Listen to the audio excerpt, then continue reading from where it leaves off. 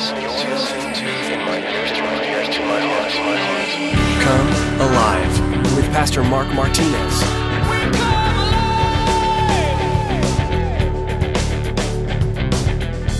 As Christians, we need to understand if we surrender, we sing a song, I surrender all. If you really meant that, God takes you at your word. If you really mean that, all means what? All. All means all. Financial decisions, your money, your spouse, your children. You know that your children, we always say my kids, and they are. I mean, they're our responsibilities, but the Lord loans them to us and expects us to train them up in the way they should go. I mean, it says it right there. We are His workmanship.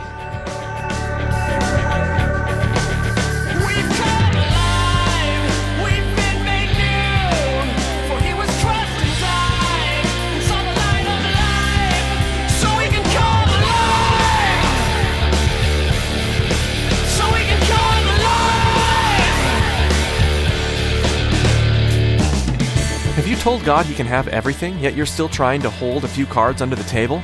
Still clinging to certain belongings, bank accounts, or backup plans just in case God's way isn't working out for you?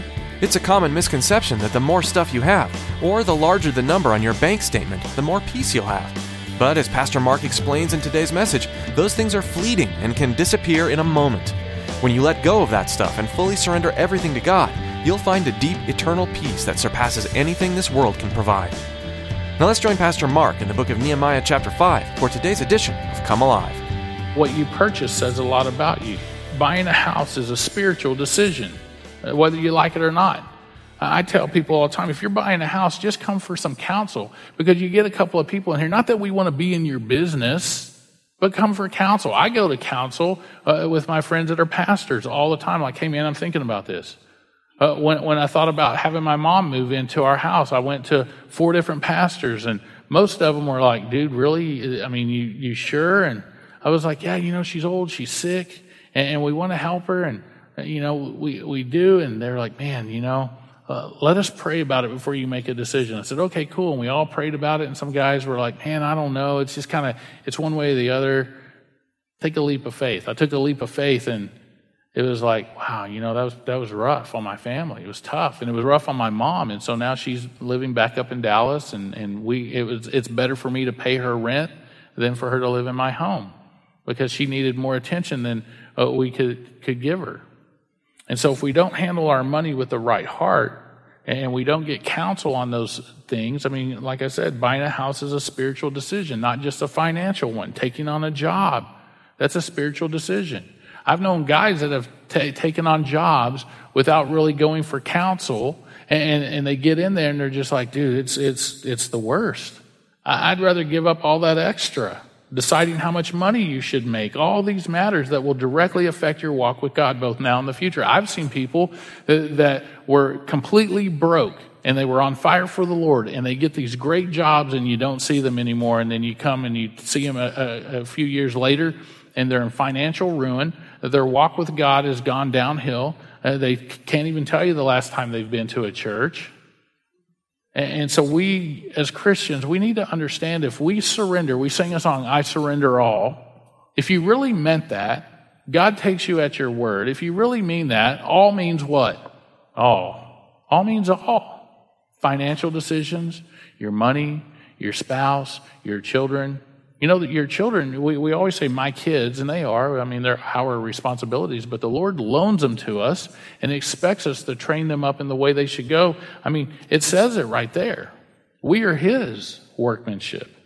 See, if we don't handle our money with the right heart and make the financial decisions with an eye to eternity, we can make mistakes that will affect the work of God in our lives for years and years.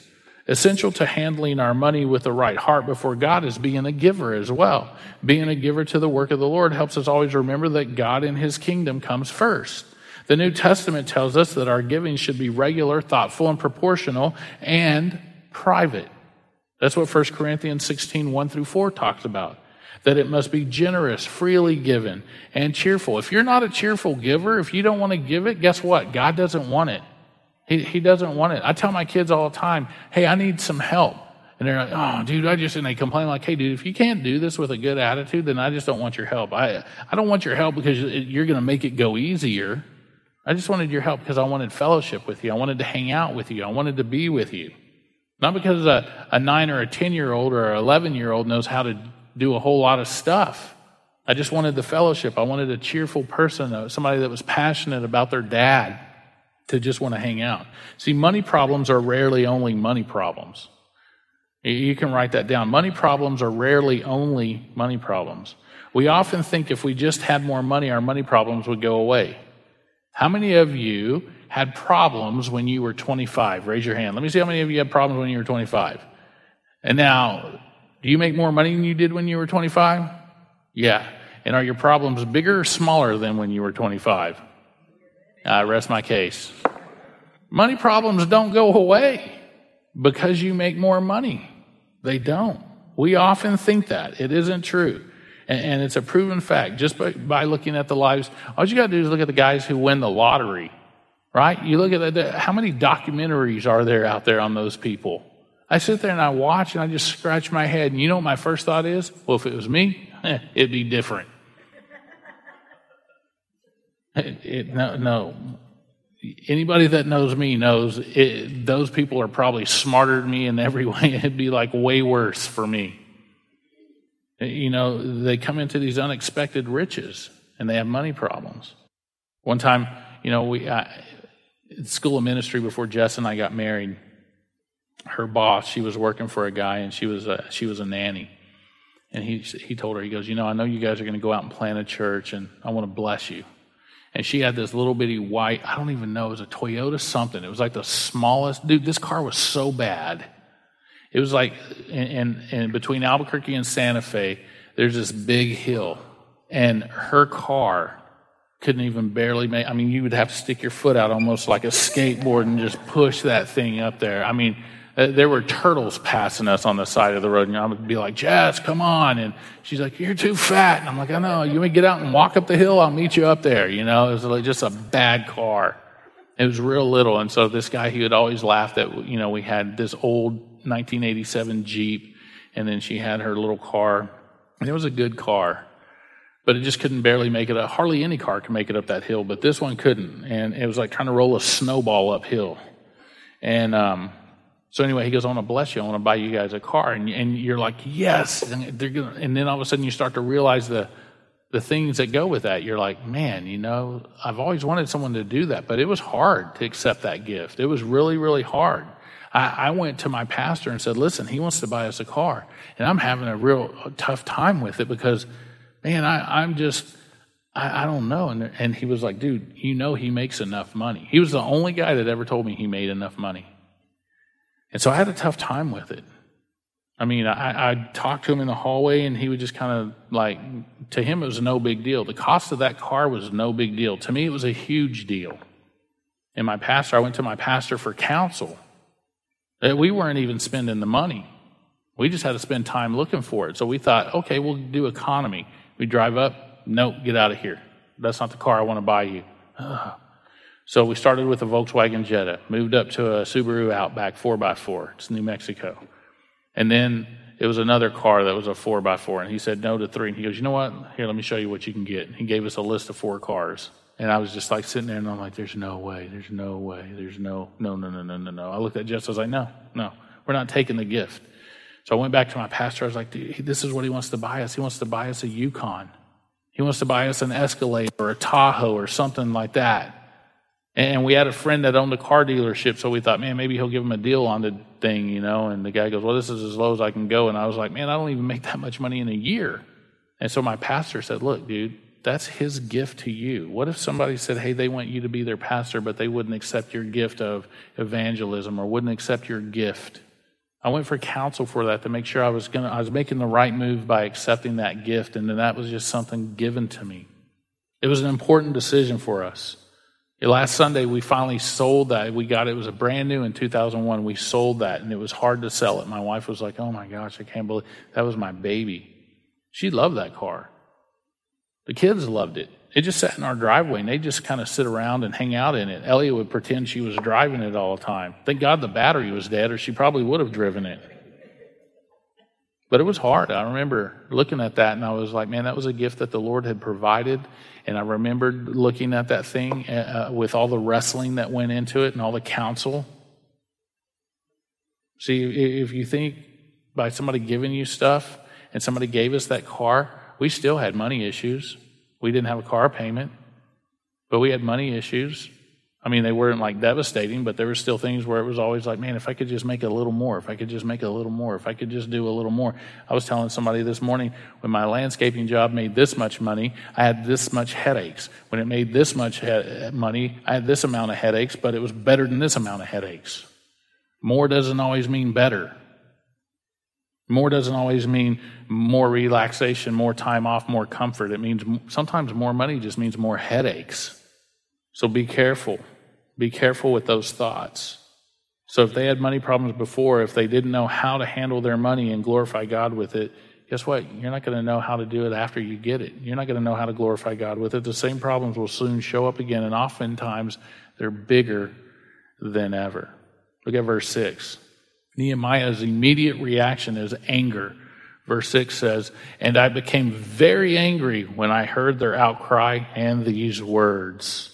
Nehemiah became angry because these money problems were caused in part because of the greed of those who wanted to make a profit off of the money troubles of others. Something Moses' law clearly said, when you think about it, when you think about it, Moses' law in Exodus 22, verse 25, if you'll turn there with me real quick, I want you to see this. Moses' law said this was wrong. Exodus chapter 22, it's closer to the front of the Bible, right after Genesis. Exodus 22, verse 25 says this: "If you lend money to any of my people who are poor among you, you shall not be like a moneylender to him. You shall not charge him interest." Problem. See, the greed of those who wanted to make a profit off the money troubles of others, Moses' law clearly said you can't do this. So he says, Nehemiah became very angry. Let me ask you this, and this is kind of over spiritualizing stuff, but let me ask you, do you become very angry when you hear about God's word kind of being just trampled on by others, especially Christians, people who should know better? Does that make you angry? It should. See, Nehemiah became angry because these money problems led to a lack of unity among God's people. Well, whenever we just allow other Christians to run rampant with whatever and it goes against God's word, if we don't become angry, and I'm not saying you go and you run around and start a gossip group. I'm saying you get angry at it and you say, hey, you know what? First of all, let me take care of business. Let me go talk to that brother or sister and say, hey, what you're doing is very wrong. And if that doesn't work, then you know what? Matthew 18 tells us, then we take somebody else with us and we talk with them and we confront it. And then if that sin still continues or that problem still arises, then you go and you take them before the leadership of the church, or you put them outside and you say, hey, this is the way it is. But don't talk about somebody. And let me just say this. When people do that and say, hey, let me tell you, I'm really upset about this, whether it's money issues or whatever it may be, I'm really upset about this. I'm really bothered by this because so-and-so did this to so-and-so. You need to stop them. And your first question should be in your mind, or maybe even out loud, because we talked about this yesterday at a men's conference. What's it have to do with me? Nothing. Then you need to go talk to them about it. Don't come back and talk to me about it until you've talked to them about it. That's how you can quench and quell the gossip. Because if you're that person that sits there and listens to somebody and goes, yeah, guess what? You're fertilizing gossip. You're just as much of the problem as they are. You may not like that, but I guarantee you 100% of the time you are. Because you're not dealing with it the way it needs to be dealt with. Would you like for someone to say that about you to someone else without even talking to you about it? It goes back to, if I have spinach on my teeth, please tell me that I've got spinach on my teeth. Don't let me sit around making a fool out of myself. I may not know any better. I may not know I've offended you. I may not know this. But here's what happens. When there's a sin inside of the church, it needs to be addressed inside of the church. It doesn't need to be broadcast everywhere. So he says, I became angry. Do you get angry when you hear that there are these problems inside of the church? Because if you don't, just like these money problems will lead to a lack of unity of the people of God. It should bother every true Christian when there's a disunity among believers. It should bother us. When your brothers and sisters are fighting. In our household, when my kids are arguing, it bothers me because there's disunity. And so I always tell them, is it okay for you guys to argue? Do you like it when me and mom get into a disagreement? No. Why do you think it's okay for you? Put it in their perspective. See, it should bother every Christian when there's disunity among the Christians. We should be separated from the world, not each other. A lot of times, Christians just be like, well, I don't like what they're doing. Boom. And you never see them. They quit talking to you. They shun you. They treat you like you've got some kind of disease. That's not right either. That is wrong. See, we cannot look around this sanctuary and separate ourselves from other brothers and sisters in this church. We just can't. That's a disunity. This unity that we have is more precious than money. So let me say this, and I've said this before, and I say this to people all the time when somebody comes to me and says, hey, I'm thinking about loaning so-and-so some money. I always say, well, you might want to consider just giving it to them. Because if you expect a payback, something might happen in that person's life, and they may not be able to pay you back. So it would just be better if you gave it to them if you can. Now, if you can't, it's going to put you in a financial burden, then you need to be the one to say no. And if you're going to do the loan, then be kind and patient and merciful with them when they don't pay you back exactly on that day or the exact amount, and it might take them longer. But you need to go through. That's why it's always wise to go get counsel from more than one person when it comes to money things and investing and all that stuff. But it says, I heard their outcry in these words. There's no mention made of the work of the walls.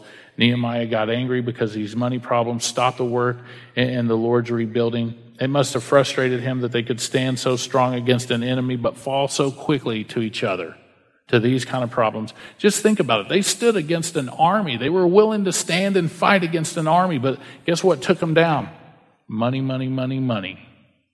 I've read a few commentaries that I was amused to see how some struggle over Nehemiah's anger. They say it seems wrong to them. They wrestle with if this was carnal or justified. I find a verse in the Bible that says, be angry, but do not sin. If it's a righteous anger, it's okay. You can be angry over injustices. There's a righteous and an unrighteous anger. Oftentimes our anger is unrighteous because it was done to us. When people get angry because they didn't go for counsel for something and they start freaking out, I'm like, well, who did you go to counsel for? What Bible verse did you read that you know that God told you through that verse that that's what you were supposed to? Well, I didn't. Well, then whose fault is that? What are you mad about? You're mad at yourself? See, we need to be those who are wise with our decisions, and not just money decisions, but all decisions, taking them before the Lord. Lord, do you want me to have children? Should we have kids? You know how much kids cost? They cost a lot of money. They're a lot. To raise a child to 18 these days, 4 years ago, it cost you almost $250,000, just basic needs, $250,000 for one kid to raise them from from birth to 18. You know how much it costs now? The price went up. $800,000. Some of you are like, well, dude, maybe we won't have kids. Invest that money in something great. But kids are a great blessing. Especially if you can get them to work for you and pay your way when you get, I'm kidding. That's one of those things, Pray about it. Ask the Lord, do you want us to have kids? Is now the time? Car, a job, a move, whatever it may be. Because if we say we surrender all to the Lord, that means everything, including decisions. Now, I don't think God cares whether you eat at McDonald's or Burger King. But the decisions that are important, and maybe he does care. Maybe there's somebody at Burger King, not at McDonald's, that needs to be saved, or vice versa. I have no idea. But it's just one of those things, if you just run it all by the Lord and ask him, what do you think, Lord? What do you think? Those are important things, because what happens where there is infighting, the work of God is halted. And we need to be sure that we understand that as Christians, that, you know what? Inside the church, somebody's going to do something to you that you're not going to agree with 100%. You're not going to like what they did. But before you criticize, Matthew 7:1 says, judge not lest you be judged. Judge yourself before you judge that other person. I had to do this the other day before I counseled someone. I had to stand there and say, you know what? This person's not much different than me.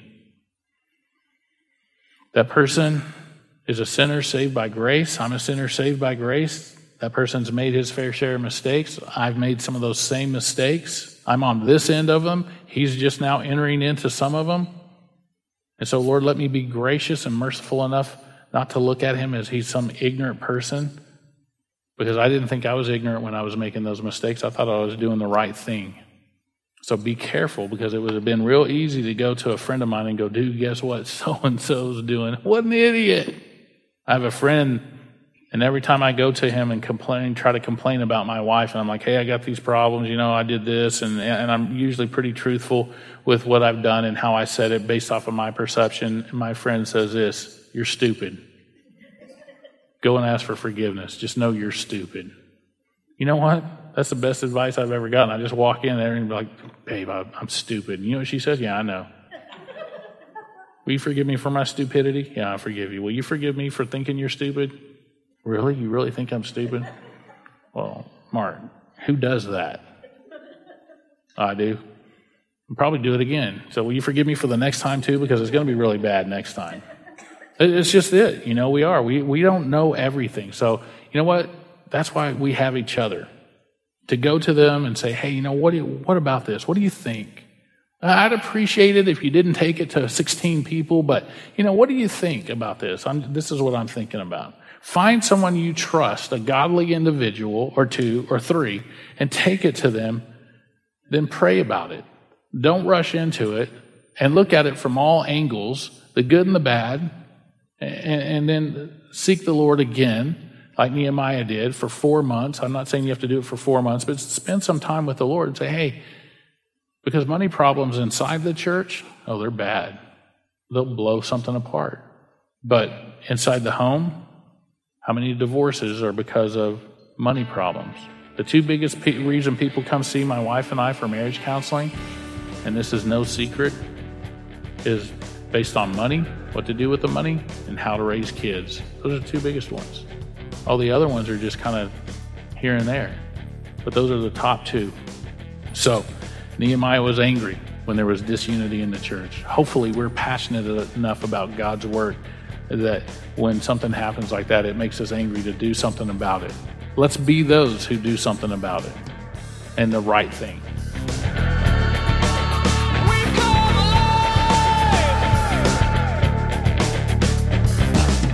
Are you aware how valuable you are to the kingdom of God? You are.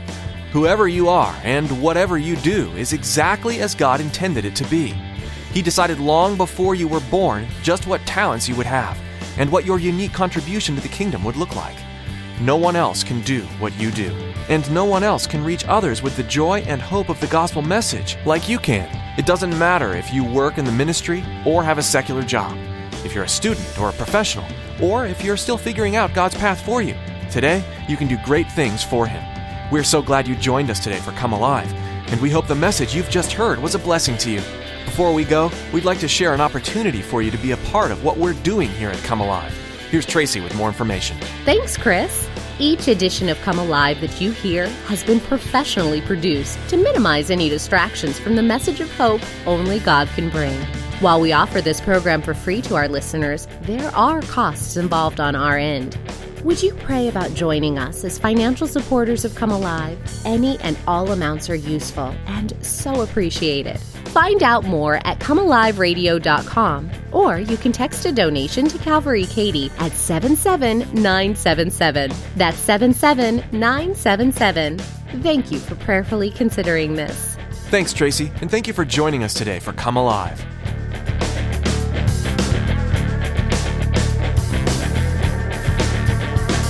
From slaves of what we want to